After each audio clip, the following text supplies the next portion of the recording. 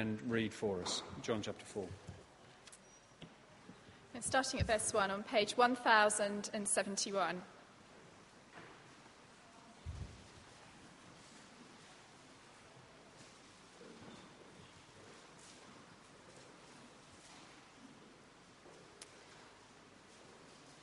Now when Jesus learned that the Pharisees had heard that Jesus was making and baptizing more disciples than John, although Jesus himself did not baptize, but only his disciples, he left Judea and departed again for Galilee.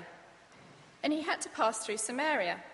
So he came to a town of Samaria called Sychar, near the field that Jacob gave to his son Joseph. Jacob's well was there, so Jesus, wearied as he was from his journey, was sitting beside the well. It was about the 6th hour. There came a woman of Samaria to draw water. Jesus said to her, "Give me a drink," for his disciples had gone away into the city to buy food. The Samaritan woman said to him, "How is it that you, a Jew, ask for a drink from me, a woman of Samaria?" For Jews had no dealings with Samaritans. Jesus answered her, "If you knew the gift of God and who it is that is saying to you, 'Give me a drink,' you would have asked him, and he would have given you living water." The woman said to him, "Sir, you have nothing to draw water with, and the well is deep. Where do you get that living water? Are you greater than our father Jacob?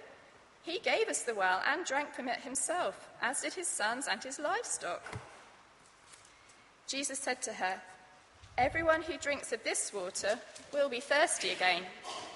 But whoever drinks of the water that I give him will never be thirsty again. The water that I will give him will become in him a spring of water welling up to eternal life." The woman said to him, "Sir, give me this water, so that I will not be thirsty or have to come here to draw water." Jesus said to her, "Go, call your husband and come here." The woman answered him, "I have no husband." Jesus said to her, "You're right in saying, 'I have no husband,' for you have had 5 husbands, and the one you now have is not your husband. What you've said is true." The woman said to him, "Sir, I perceive that you are a prophet. Our fathers worshipped on this mountain, but you say that in Jerusalem is the place where people ought to worship." Jesus said to her, "Woman, believe me, the hour is coming when neither on this mountain nor in Jerusalem will you worship the Father. You worship what you do not know. We worship what we know, for salvation is from the Jews. But the hour is coming and is now here when the true worshippers will worship the Father in spirit and truth, for the Father is seeking such people to worship him. God is spirit, and those who worship him must worship in spirit and truth." The woman said to him, "I know that Messiah is coming, he who is called Christ. When he comes, he will tell us all things." Jesus said to her, "I who speak to you am he." Just then his disciples came back. They marveled that he was talking with a woman, but no one said, "What did you seek?" or "Why are you talking with her?" So the woman left her water jar and went away into town and said to the people, "Come, see a man who told me all that I ever did. Can this be the Christ?" They went out of the town and were coming to him.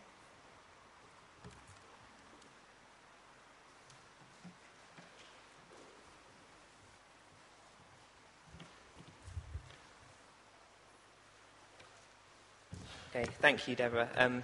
Before we continue, let's pray.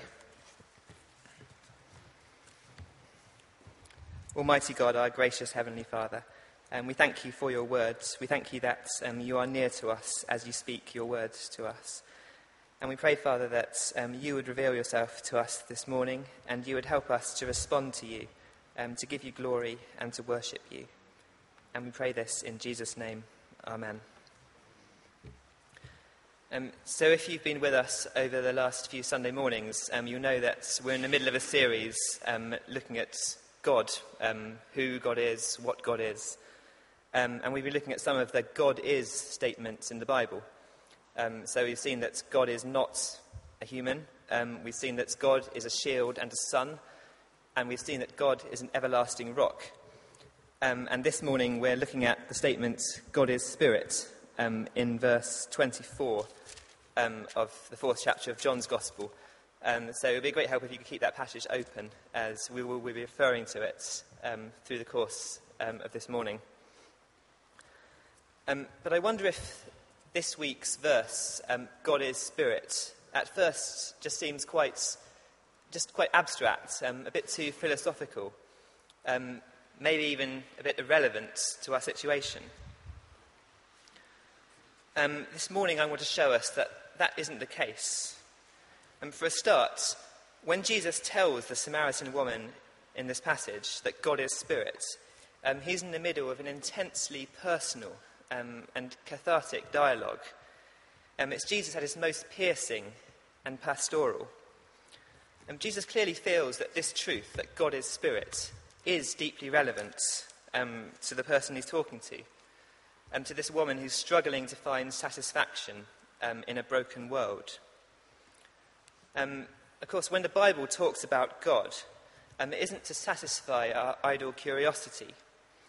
No, it's to make us respond in love and reverence and repentance and faith and humility and service and all those things. It's to make us live for God everywhere and in every situation. And this morning, God speaks to us through his word in the midst of just an unbearably difficult situation, as we struggle even to begin to come to terms with Helen's death.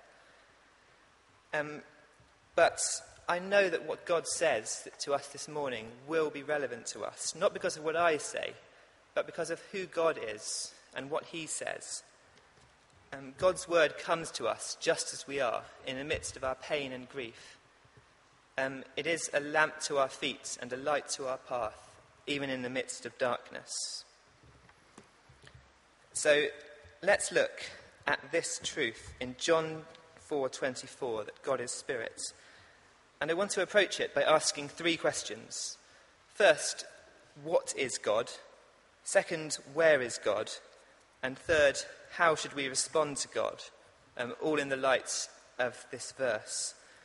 In the first two questions, what is God and where is God, we'll be looking more generally at what the whole Bible has to say about the spirituality of God. And in the third question, we'll look more specifically at the immediate context of the verse in John chapter 4. So the first question, what is God? Well, it's a pretty basic question, the sort of thing that might get asked by a child, by someone in Sunday club. But like a lot of basic questions, it's very hard to give a brief or straightforward answer. And this verse, which says God is Spirit, is probably about as close as we get in the Bible to an answer to this question. So what does it mean to say God is Spirit? Well, for a start, it means God isn't made of any material substance. To use the technical term, God is incorporeal. I think I pronounced it right. There are other places in the Bible where spirit is contrasted with flesh or other material things, and things we touch and feel and see. So at the end of Luke's Gospel, in Luke 24, verse 39, when the risen Christ appears to his disciples, Jesus tries to convince them that it's really him. And he says, "See my hands and my feet, touch me and see, for a spirit does not have flesh and bones, as you see that I have." And also in Isaiah 31, verse 3, you don't need to turn to these verses, it says, "The Egyptians are men and not God, their horses are flesh and not spirit." So again, we have the contrast between flesh, material stuff, and spirit. And also we can say that it's kind of implied in those verses that God is essentially invisible. So when Jesus says, "Touch me and see," he's saying, if you couldn't see me, I'd be a spirit. But you can see me, so I'm not a spirit. And this truth about God, his invisibility, is also in other parts of the Bible. So in 1 Timothy chapter 1, it says God is invisible. And, of course, in the first chapter of John's Gospel, it says, "No one has ever seen God." I just want to note in passing, in case some of you are wondering about the passages in the Bible where it does talk about people seeing God. You might be thinking of Hagar in Genesis 16. I admit I wasn't until I found that in a commentary. Or Moses seeing God's form in Numbers 12. Or when Jesus says in chapter 14 of this gospel, whoever has seen me has seen the Father. So there are bits in the Bible which seem to suggest that people can see God. I think probably the best answer to this is that God is basically and essentially invisible, but that he can choose to reveal himself to people in such a way that people can say, I've seen God, even though basically God is still invisible. Hopefully that makes sense. It doesn't quite fully make sense to me at the moment, but anyway.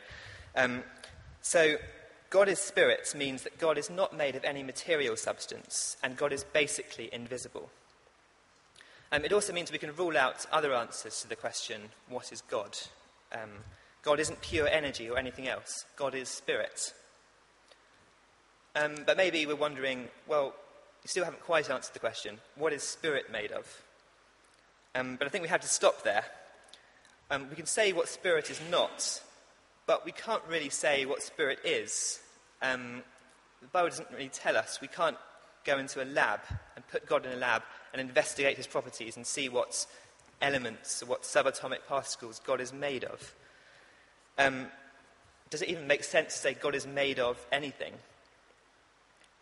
You see, science has conquered so many mysteries about our universe, but it can never even begin to conquer the mystery of God's inner existence, of what exactly God is. And this should make us just bow down in awe at the vast difference between us and God. As we compare ourselves with God, it's not like comparing me with someone like Usain Bolt. God isn't just a bigger and more powerful version of ourselves, a sort of superhero. No, God is spirit. He is vastly and unimaginably different from us. To whom will you liken me and make my equal, and compare me that we may be alike, says God, in Isaiah 46. When God says something or does something and we can't understand, let's remember this is God we're talking about. He is vastly and unimaginably greater than us. His ways are not our ways, nor are his thoughts our thoughts. We can't expect to understand how God works all the time. All we can do is bow down before him and worship him. So now our second question, where is God? Where is God? Well, the words God is spirit also teach us about where God is, about his presence with us. For a start, they teach us that God is everywhere. So in John chapter 4, we saw as Deborah read the passage that Jesus is talking to the Samaritan woman, and she asked Jesus in verse 20, she basically asks him where people should worship. And Jesus tells her in verse 21, it basically doesn't matter where people worship anymore. Woman, believe me, the hour is coming when neither on this mountain nor in Jerusalem will you worship the Father. True worship is to do with our inner condition, with our spirits, not with where we are. And we're looking at that in more detail a bit later. And that's because God is spirit, so he is present everywhere, in every location. That's why we can and should worship him everywhere. Just think for a moment how amazing this is. It's a simple truth, but it's just mind-blowing. It takes us time to get to other places. Yesterday I went to Oxford for a wedding. And to get there I had to go to Cambridge Station. I had to queue for 10 minutes in a frustrating queue to get my ticket. I had to go to King's Cross, go through the underground in the sweltering heat before I could get to Oxford. The round trip took me 200 miles, took me about 6 hours. By the end I was exhausted, just to get from one place to the other and back again. But of course, for God, he is present everywhere because he is spirit. He isn't constrained, he isn't limited by space. When I was in Cambridge starting my journey, God was in Cambridge and in Oxford, equally present. He is the Lord of space. He isn't limited by distance. But God isn't just present in a general sense. The Bible also tells us that because God is spirit, he is present with his people, with Christian believers. David says in Psalm 139, which is just going to come up on the screen, verses 7 to 10, he says, "Where shall I go from your spirit? Or where shall I flee from your presence? If I ascend to heaven, you are there. If I make my bed in Sheol, you are there. If I take the wings of the morning and dwell in the uttermost parts of the sea, even there your hand shall lead me, and your right hand shall hold me." David is saying that he can't get away from God's spirit. He can't get away from God's presence. Now we know that God promises to stay with us. If we're Christian believers, he promises to stay with us all through the Bible. He says, "I will never leave you nor forsake you," and that neither life nor death can separate us from his love. Well, because God is spirit, and so we cannot escape from his presence, that makes us believe those promises even more firmly. I guess part of loving someone is wanting to be with them, to be there for them no matter what. But because we aren't God, because we can't be everywhere, we can't do this for people. We get separated, and separation is painful.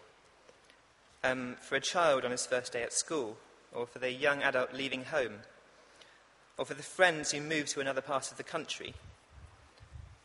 And most of all, in death, which so cruelly tears apart even the tightest bonds of love. And I think this is something that God would tell us. I think it's something we badly need to hear this morning. As we just struggle even to begin to come to terms with all the questions and all our emotions in the midst of Helen's death. God is telling us this morning that for the Christian, there is one relationship that can never be broken. That he will always be with us, whether we live or die. We will never escape his presence, because we cannot. Even if we move to the other side of the world, even if we die, his hand will lead us, and his right hand shall hold us. God is spirit, and we cannot go away from him. And we can say a bit more about what it means for God to be with us, for God to be present with us. In the Bible, the word spirit is also used to describe God's power at work in the world and in the lives of his people. So God's spirit is involved in creation in Genesis 1. And the spirit gives power to Samson. And the prophet Micah says he is filled with power, with the spirit of the Lord, as he preaches to Israel. So when we say God is spirit, we also mean that God's power, his power is at work in the world and in our lives. God's presence with us is therefore an empowering presence. He knows our weakness, so he gives us a spirit of power. As Psalm 103, which we've been looking at this morning, says, God knows our frame, he remembers we are dust. He knows we live in a world where following Christ is hard, where we get tired emotionally and physically and spiritually. A world where we need caffeine to stay awake. We wake up tired and go to bed exhausted. We desperately need God's power to keep us going. And because God is spirit, it does encourage us that God is, his power is at work in us, in his people. And finally, just very briefly, the Spirit gives life. The word for spirit can also be translated breath. And God's breath or spirits gives life to Adam in Genesis 2. And in the previous chapter of John, it's the Spirit who gives new birth to eternal life. It's the Spirit who makes people become Christian believers. So we can say, in answer to the question, where is God?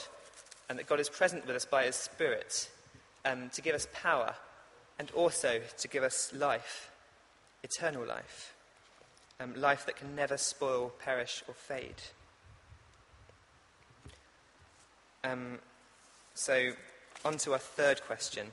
Just let me take a drink of water.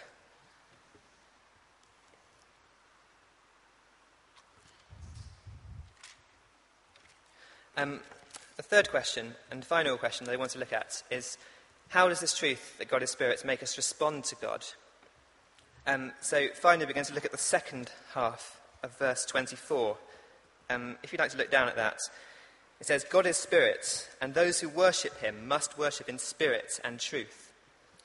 So Jesus is saying that the way we worship, the way we honour God, is controlled by the fact that God is Spirit. And we worship in spirit because God is Spirit. So what does worship in spirit mean? Well, for a start, we see in this passage that worship in spirit and worship in the New Testament, after the coming of Jesus, isn't focused on a particular place anymore. So we've seen that Jesus, speaking to the Samaritan woman about where to worship, says it's no longer on that mount or in this temple, and we worship God in spirit. That's what's important, not location. You see, if you're an Israelite living in the Old Testament times, the temple would be the focus of your worship, where God's people would gather to worship God. Not that you didn't worship God anywhere else, but just that the temple was the focus of your worship. But Jesus abolishes that old system. He does away with the old temple, and the new temple is the church, not a building, not a church building, but the church as a body of Christian believers. So there are no more holy places. Or to put it another way, everywhere is holy ground, since we can worship God wherever we are just as well. Wherever we gather as Christian believers, we, as it were, bring God with us. And when we go home afterwards, we, as it were, take God home with us. So worshipping God in spirit means we are to worship God at all times and in all places, because God is everywhere all the time.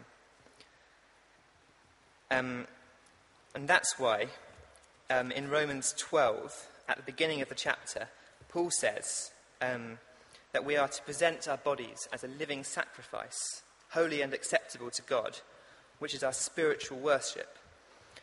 Paul is saying that we are to worship God in all our lives, in everything we do, in our workplace and with our friends, with our family.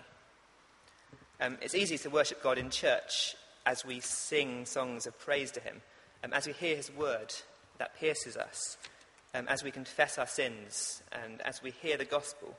We do feel a great sense of love and adoration, of wanting to worship God.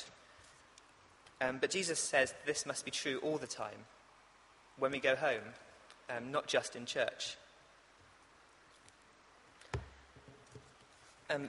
So worship in spirit is something that we're meant to do inwardly, in our spirits, inside us. And we see this at the beginning of Psalm 103, which goes, "Bless the Lord, O my soul, and all that is within me, bless his holy name." God has always despised worship that looks good on the outside, but is empty on the inside. So when we sing God's praises, are we actually praising God with our hearts? When we listen to a sermon, do we just look as if we're concentrating? Or are we trembling at God's word? Are we eager to be changed? Are we desperate to hear from God? This seems very difficult. I know it's very difficult for me. We can't worship in spirit by ourselves. And we can't work up a sense of love or joy or humility by our own efforts. That's why God gives us the Holy Spirit to help us in our spirits to worship him. Jesus tells us, again in John chapter 3, verse 6, that which is born of the Spirit is spirit. In other words, when we become a Christian, the Holy Spirit gives us a new spirit inside us that's able to worship God. And the Holy Spirit continues to help us, I think, to worship God by giving us that power we were looking at earlier, motivating us, producing in us the love and the humility that we need to worship God. And the Holy Spirit also gives us that assurance that as we worship, we are actually worshipping God as our Heavenly Father. So in Romans 8, God tells us that the Spirit himself bears witness with our spirits that we are children of God. And by the Spirit we cry, Abba, Father. I think this is a very important thing for us to remember as a church family at this time of tragedy. When there's nothing else we can do or say, when we're at our wits' end, the Spirit draws near to us. God draws near to us by his Spirit, in our innermost being, in our spirit. And he enables us to cry out, as Jesus cried in his agony in the garden, Abba, Father. There may be nothing else we can say at that point. We may be lost for words. All we can say is just Father, just like a child or just like an adult might run to their parents or call their father, just in a time of desperation, in a time of need. We can come with confidence to our Heavenly Father and know that he won't hide his face from us.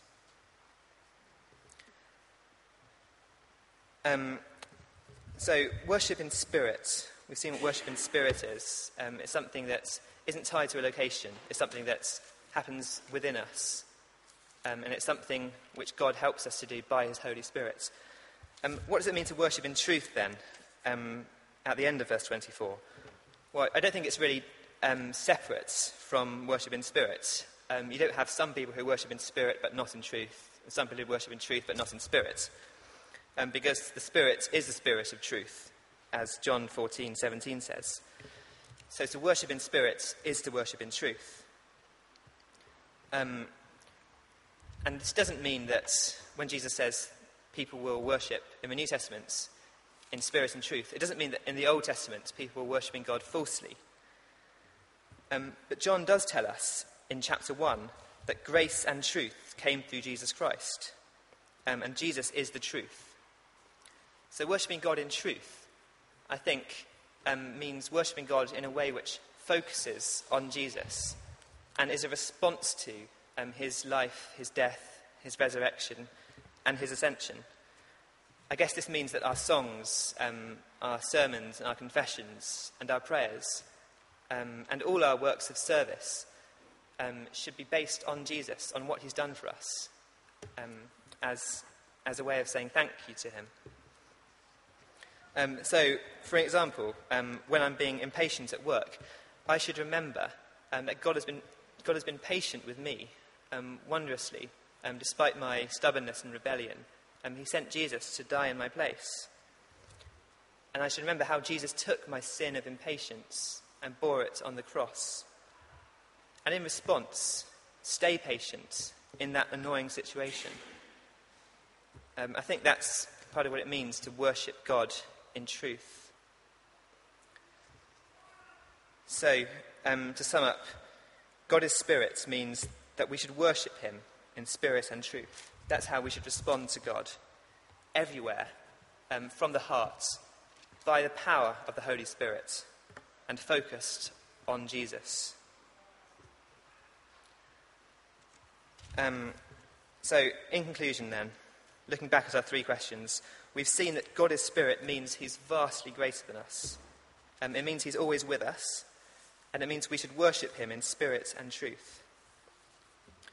So in conclusion, I want to go back to the Samaritan woman at the well 2,000 years ago. A woman who was struggling and failing to find satisfaction in this world, in human relationships. And Jesus tells her, no, what you need is the living water that I promise you. What you need is the only thing that can satisfy your thirst forever. A relationship with God through me. The only thing that can satisfy us is that relationship with God in which we worship God in spirit and truth with all our lives from the heart.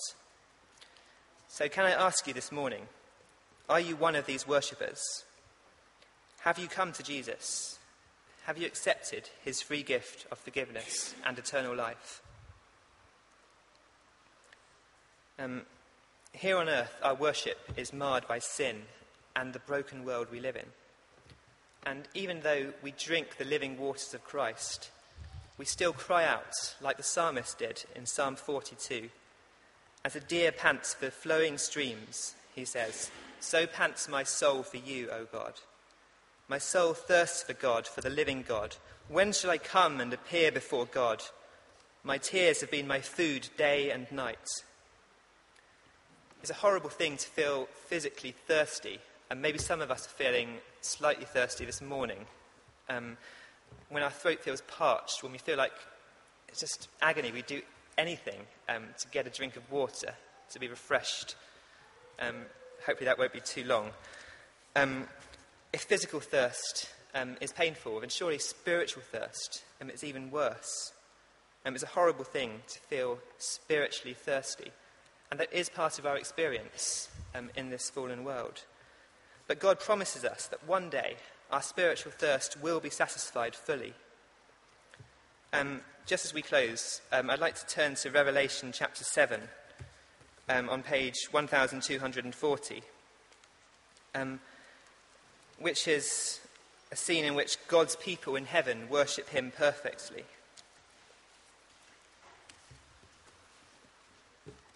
And are fully satisfied in him. So John writing says, I'm starting at verse 9. After this I looked, and behold, a great multitude that no one could number, from every nation, from all tribes and peoples and languages, standing before the throne and before the Lamb, clothed in white robes, with palm branches in their hands, and crying out with a loud voice, salvation belongs to our God, who sits on the throne, and to the Lamb. And all the angels were standing round the throne, and round the elders and the 4 living creatures, and they fell on their faces before the throne, and worshipped God, saying, Amen, blessing and glory and wisdom, and thanksgiving and honour and power and might be to our God for ever and ever. Amen. Then one of the elders addressed me, saying, Who are these, clothed in white robes? And from where have they come? I said to him, Sir, you know. And he said to me, These are the ones coming out of the great tribulation. They have washed their robes and made them white in the blood of the Lamb. Therefore, they are before the throne of God, and serve him day and night in his temple. And he who sits on the throne will shelter them with his presence. They shall hunger no more, neither thirst any more. The sun shall not strike them, nor any scorching heat. For the Lamb in the midst of the throne will be their shepherd, and he will guide them to springs of living water, and God will wipe away every tear from their eyes. It's been in my mind a lot in the last few days, thinking how all this is true of Helen. It's hard to think of a better example of someone who worshipped God on earth, in spirit and truth. Someone whose spirit was so clearly overflowing with love and devotion for God, that just made those around her want to worship God as well. I know that was true for me. But Helen now worships God with the saints in heaven, far more gloriously than we who worship him on earth. And God tells us and assures us that he now shelters her with his presence, and she thirsts no more. And Jesus guides her to springs of living water, and God has wiped away her tears. May this one day be true of all of us here this morning. Let's pray.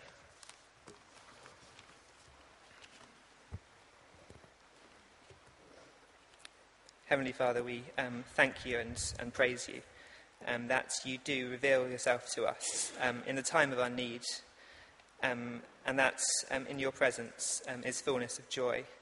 We thank you, Father, that you are as near to us as the word you speak.